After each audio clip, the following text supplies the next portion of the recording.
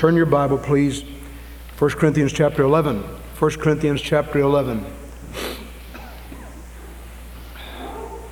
Hasn't this been a wonderful hour? Amen. Wonderful. Wonderful. Praise God. I want to speak briefly tonight on a question that is asked or a statement that is made in this passage. We begin in chapter 11, beginning with verse 23.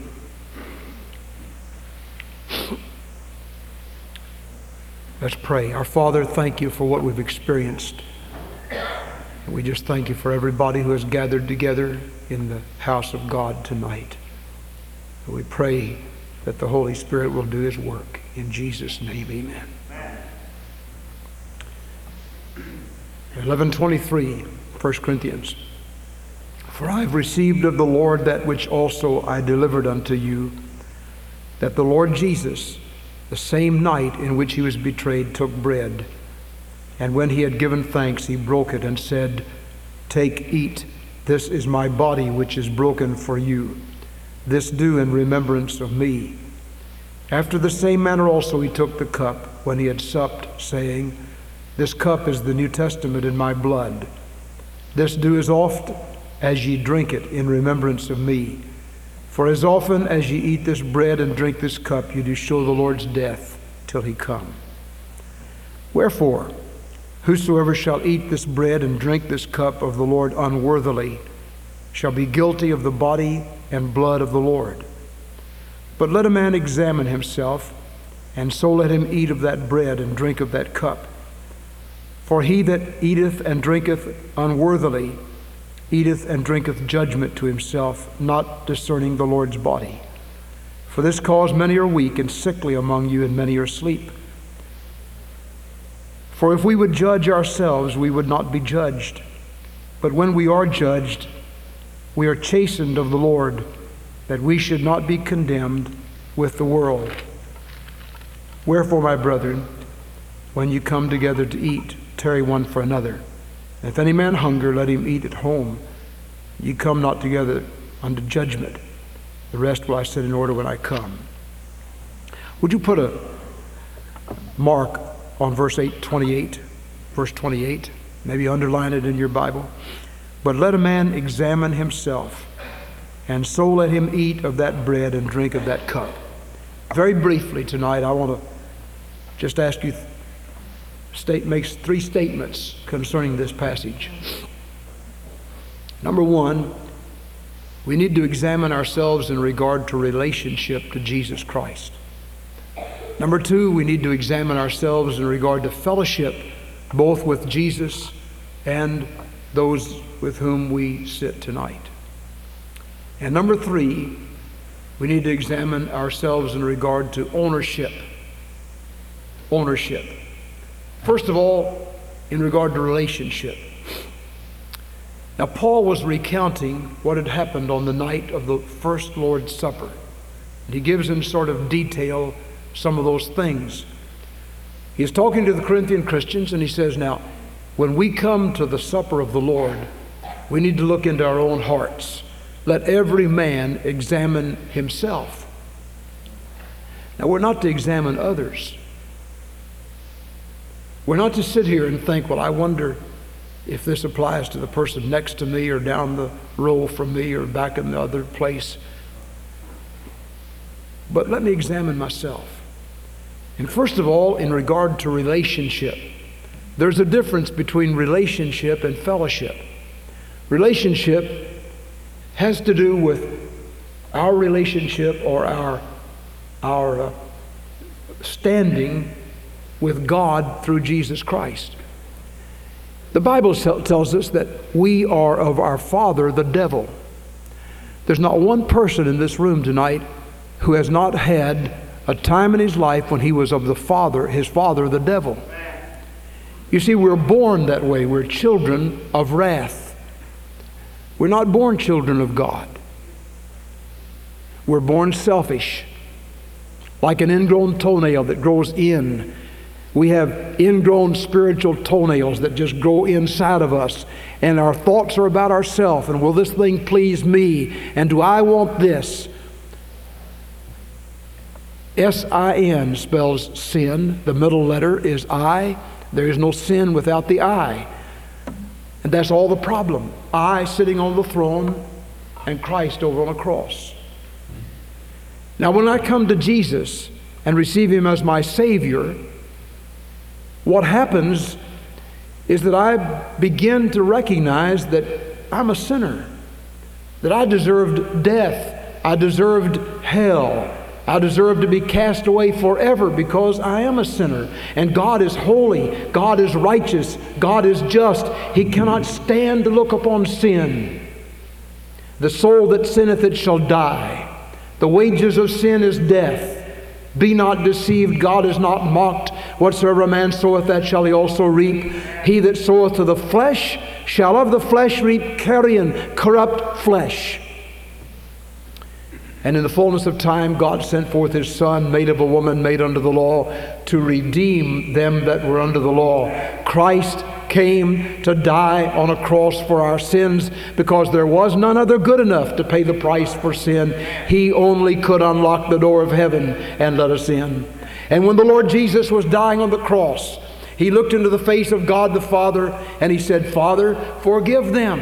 Who? Those that were gambling for His garments, those who had nailed Him to the cross, those whose sins had brought Him to the cross. Father, forgive them, for they know not what they do. And in that moment, God the Father and God the Son made an eternal agreement that whosoever would believe on Jesus would not perish but have everlasting life. For God so loved the world that He gave His only begotten Son, that whosoever believeth in Him should not perish but have everlasting life. Our relationship with God is restored. The middle wall of partition is torn away. The ordinances that are against us are gone. They're all nailed to the cross. And when we receive Christ as our Savior, then we become related to God by sonship. And I want to ask you a question tonight. Are you a son of God? Are you a son of the devil? Now you may immediately say, well, I haven't done anything so wrong, and I'm not conscious of being a child of the devil. Well, regardless of whether we're conscious of it or not, this book says that men who have not repented of sin are children of wrath, children of enmity, children of the devil. And when you die, you're going to spend eternity with the devil and all of his cohorts, separated from God forever. For example, if you should leave this room tonight without Jesus Christ in your heart, without the blood covenant covering your sins, and you should suddenly have a heart attack, or you get in an accident and you're killed, or you become brain dead and you live 10 years brain dead, and you die, you're going to hell. You say, preacher, I don't like that. I understand you don't like it. It's not very popular. It's not a very nice thought to think about, but that's what the Word of God says. And so when we come to the Lord's Supper, we need to examine ourselves in regard to our relationship. Am I positive beyond the shadow of a doubt that I have repented of my sin, turned away from sin, and turned to Christ? If not, then of course I can't take the Lord's Supper, and I have no hope for eternity. I am of all men most miserable. But you see, the Holy Spirit comes and knocks on your heart's door and He says, wait a minute, I love you, God loves you, Jesus loves you, and He wants to come into your heart and He wants to change all of that tonight, and you can be related to God by faith in the Lord Jesus Christ. The second question, but let every man examine himself in regard to his fellowship. His fellowship. Now the Lord's Supper is a fellowship supper. It is both a memorial supper and a fellowship supper. It is a time when we come together in fellowship with the Lord Jesus and in fellowship with the people with whom we sit tonight. Both doctrinal and spiritual fellowship. That is, we're united in a quiet confidence that this is the Word of God. And what it says and what it teaches, I'm going to say, I believe that. I just believe it. I accept it. I may not understand it all, but I accept it. Now it's simple to understand 2 times 2 is 4. But I want to ask you, how many of you can understand the national debt tonight? Somebody said, and I heard this, that if you would take $1,000 bill and you would stack those $1,000 bills up to equal the national debt, the $1,000 bills would have to go 67 miles in the air to equal the trillions of dollars we owe in the national debt. I don't understand that. Blows my mind, but it's true. It's real. There are things in the Bible I don't understand. They're real, they're true, and we need to believe them and receive them. And so the fellowship has to do, are we in fellowship with the Word of God, with what God teaches? Are we in fellowship with the Lord God Himself? Or are we mad at God? Sometimes suffering comes. Sometimes hardships come.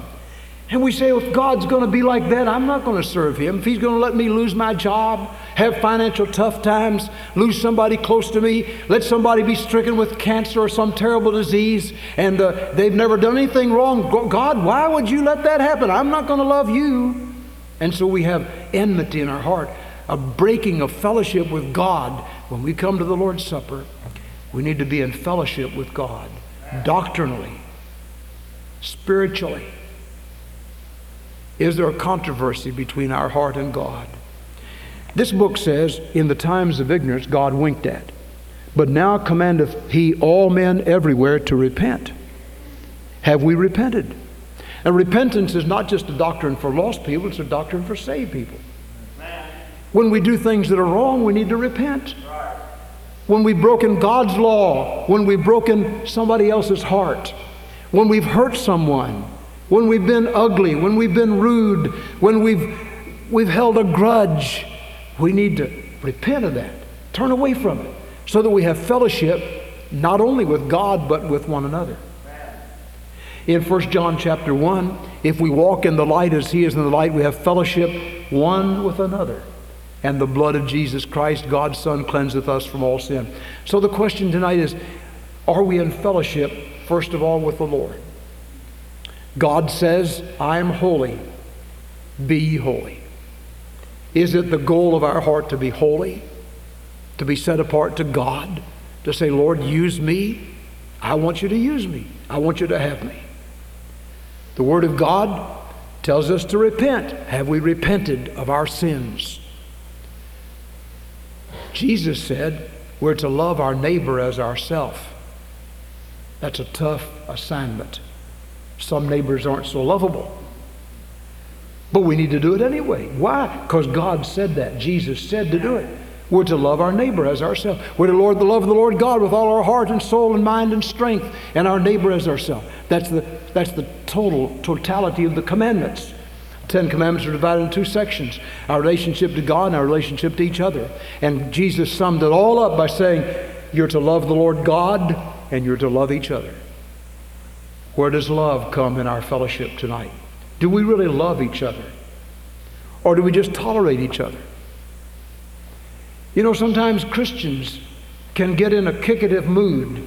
We can get in a resentful attitude so that we don't really love like we ought to love. When we come to the Lord's Supper, every man examine himself. Are we really in fellowship with one another? There's not anybody in this room who has not been hurt by someone else. Nobody. Also, there's nobody in this room who has not hurt somebody else. Sometimes we hurt them because we meant to. Sometimes we hurt them inadvertently. We didn't mean to at all. Do we hold grudges against one another over those things? When we look at somebody, do we see in our mind's eye, boy, I tell you, I can't hardly tolerate that person. I remember what he did 10 years ago. Or do we have a loving forgiveness that says, I don't even remember what that was. Somebody comes and says, I want to apologize to you. What for? Well, I hurt you a few years ago. I don't remember that. I don't remember you hurting me. Because you see, we forgive because we've been forgiven. We come to the Lord's table. Are we in fellowship, first of all, with the Lord? Do we believe what He says? He says, I am able to save you to the uttermost, all who will come to God by me. He says, I am able to save you forever. Is there someone who says, well, I believe Jesus can save me for a little while, But I have to keep myself saved by the way I live. You know, lots of folks don't come to Christ because they're afraid they can't hold out. Beloved, we don't have to hold out. He does the holding. You go down on a busy street. You take your little child. There was a couple here this morning who had a little girl named Amber. And I could just see them taking that little girl down the street. And when Amber learns to walk better, and they take her down the street, across the busy street, and they say, now, Amber, hold on to Daddy, hold on to Mama. You might say that, but that's not what you mean. You get hold of their hand, and you hold on to them as you cross that busy street, because you know foolishness is bound up in the heart of a child, and that child might just dart out away from you. That's what Jesus does. And I want to guarantee you, if you've never come to Him and trusted Him as your Savior, don't stay away from Him because you're afraid you can't hold out. You'll never be able to hold out, but He'll hold you. And He says, I'll never forsake you. I'll never leave you. Behold, I put you in my Father's hand, and no man is able to pluck you out of my Father's hand. A few years ago, Sanford Davis gave me this beautiful watch, and I like it. He's moved away. He's one of our deacons. He's moved to Illinois. I like this watch. I put it in my hand, and I put my hand on it. If there's somebody bigger than I am, you can come up here and take that watch away from me. You can pry my hand open and steal it away from me. If you're not bigger than I am, you can't do that. Now, the Bible says, my Father is greater than all. No man is able to pluck you out of my Father's hand. Are you in the Father's hand tonight? If you are, thank God. If there's a tinge in your thought that says, well, I don't know whether God can really keep me forever, why don't you let God change your mind about that tonight and say, by the grace of God, I'm going to trust the Lord. I'm going to trust Him to forgive my sins and to save me and keep me saved and take me safely across to heaven's shore one day. The third question, but let every man examine himself in regard to ownership. Who owns you? Now really, who owns you? Husband, you don't own your wife. Wife, you don't own your husband. You just think you do. You don't. Did you know that no person can ever be owned by another person? Now, you can own a dog. You can own a horse. You can own a house. You can own a car. You can own a farm. You can own a cat. I don't know why you would. But you could never own another person. Never. He is our God. And Jesus died on the cross for our sins. And in 1 Corinthians chapter 9, what? Know ye not that your body is the temple of the Holy Ghost? You are not your own. You're bought with a price. If you're God's property, if you've been saved, then you're owned by God. That means everything you have is owned by God. That means we need to be worthy stewards. Stewards of our talents. How could I dare take the talent that God might have given me? Don't have very many, but how could I take those talents and proffer them before the devil? I've used this illustration a lot of times, and some of you don't like it. God bless you anyway. Elvis Presley was one of the greatest singers that ever lived. Beautiful voice. Beautiful voice. If you didn't think he had a beautiful voice, you don't have good taste. He had a beautiful voice. He began singing gospel songs in a church in West Tennessee. That's all he sang. Till one day somebody said, hey Elvis, why don't you try this song? It's a popular song. And he didn't have any convictions about it because he'd never heard it preached. And he began to sing those popular love songs. He liked them. Pretty soon he developed into You Ain't Nothing But a Hound Dog. And on and on and on. And he started the sex revolution. Now, I don't know whether Elvis was a Christian or not. I know he started out well. He started out in church. I used to hear him sing gospel in West Tennessee. I could weep over what happened to him. He went on and on and on, climbing the ladder, making millions and millions and millions, and died young. And he's remembered today, not for his gospel songs, or some of you may have some albums with those beautiful songs on it, but he's remembered today as the one who opened the door to sexual impurity. Dear Elvis took the wonderful talent God gave him and gave it to the world. Beloved, if you got some talents, they belong to God. He's the owner. He owns them. If you can sing, sing to Him.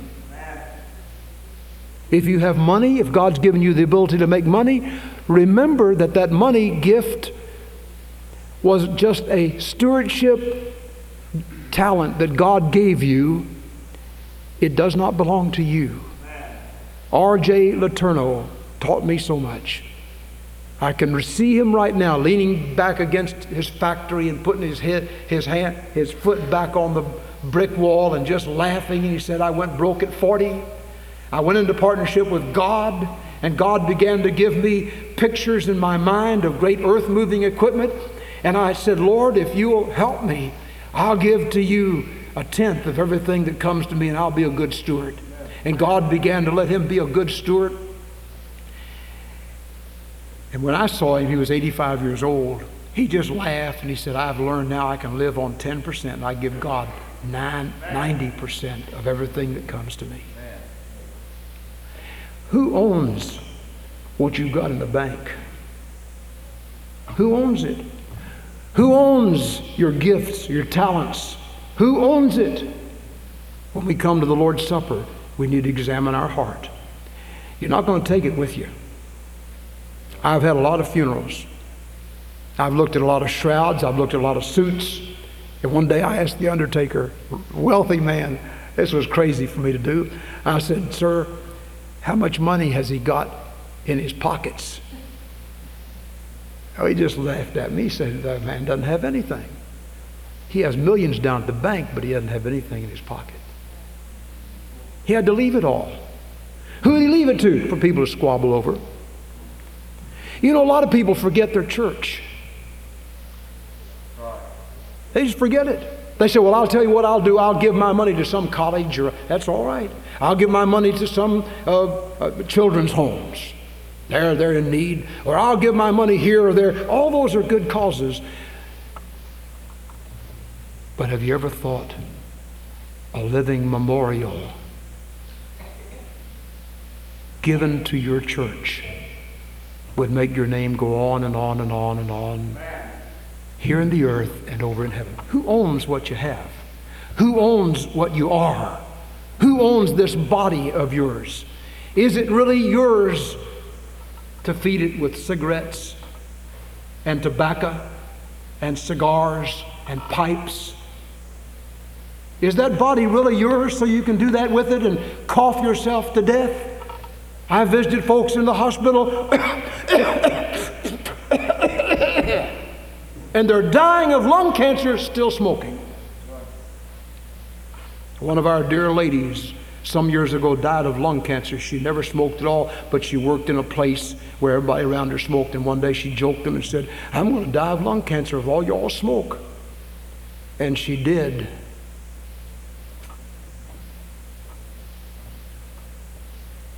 Is this body yours to do what you want to? Is this body yours to give it gonorrhea and syphilis and run the risk of AIDS? Is it really yours? Who owns you? Ye are not your own. You're bought with a price. And when we come to the Lord's Supper, we need to think, let every man examine himself as to ownership. Who owns me? No other person can own you, but God owns you through Jesus Christ. Now I want to ask you in closing, have you examined yourself in regard to relationship? Are you really the child of God through Jesus Christ? Secondly, have you examined yourself in regard to fellowship? Are you in fellowship with Jesus? Are you in fellowship with one another, doctrinally, spiritually?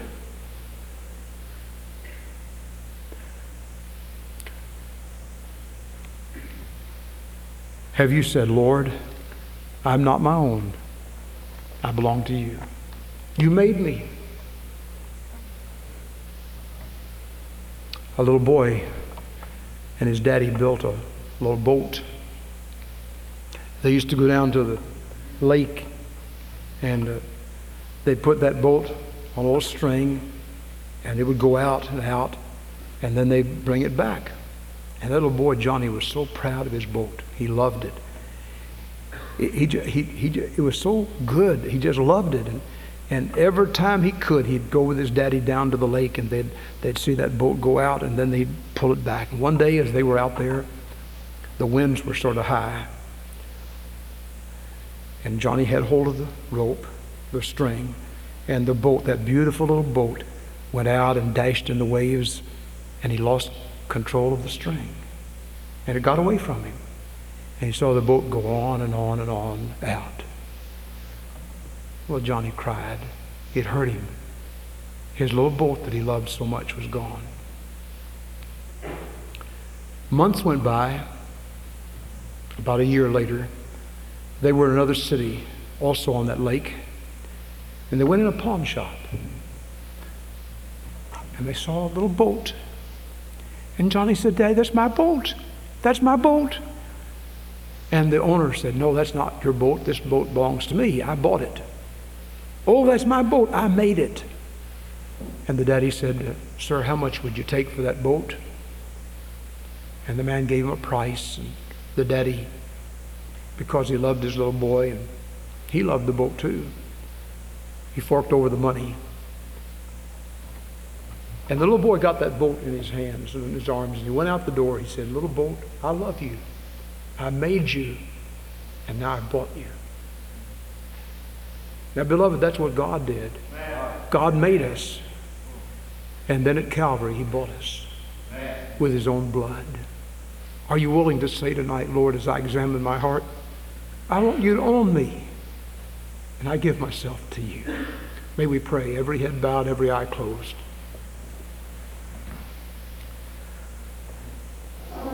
Our Father, we thank you for this wonderful truth from the Word of God. And as we come to the Lord's Supper tonight,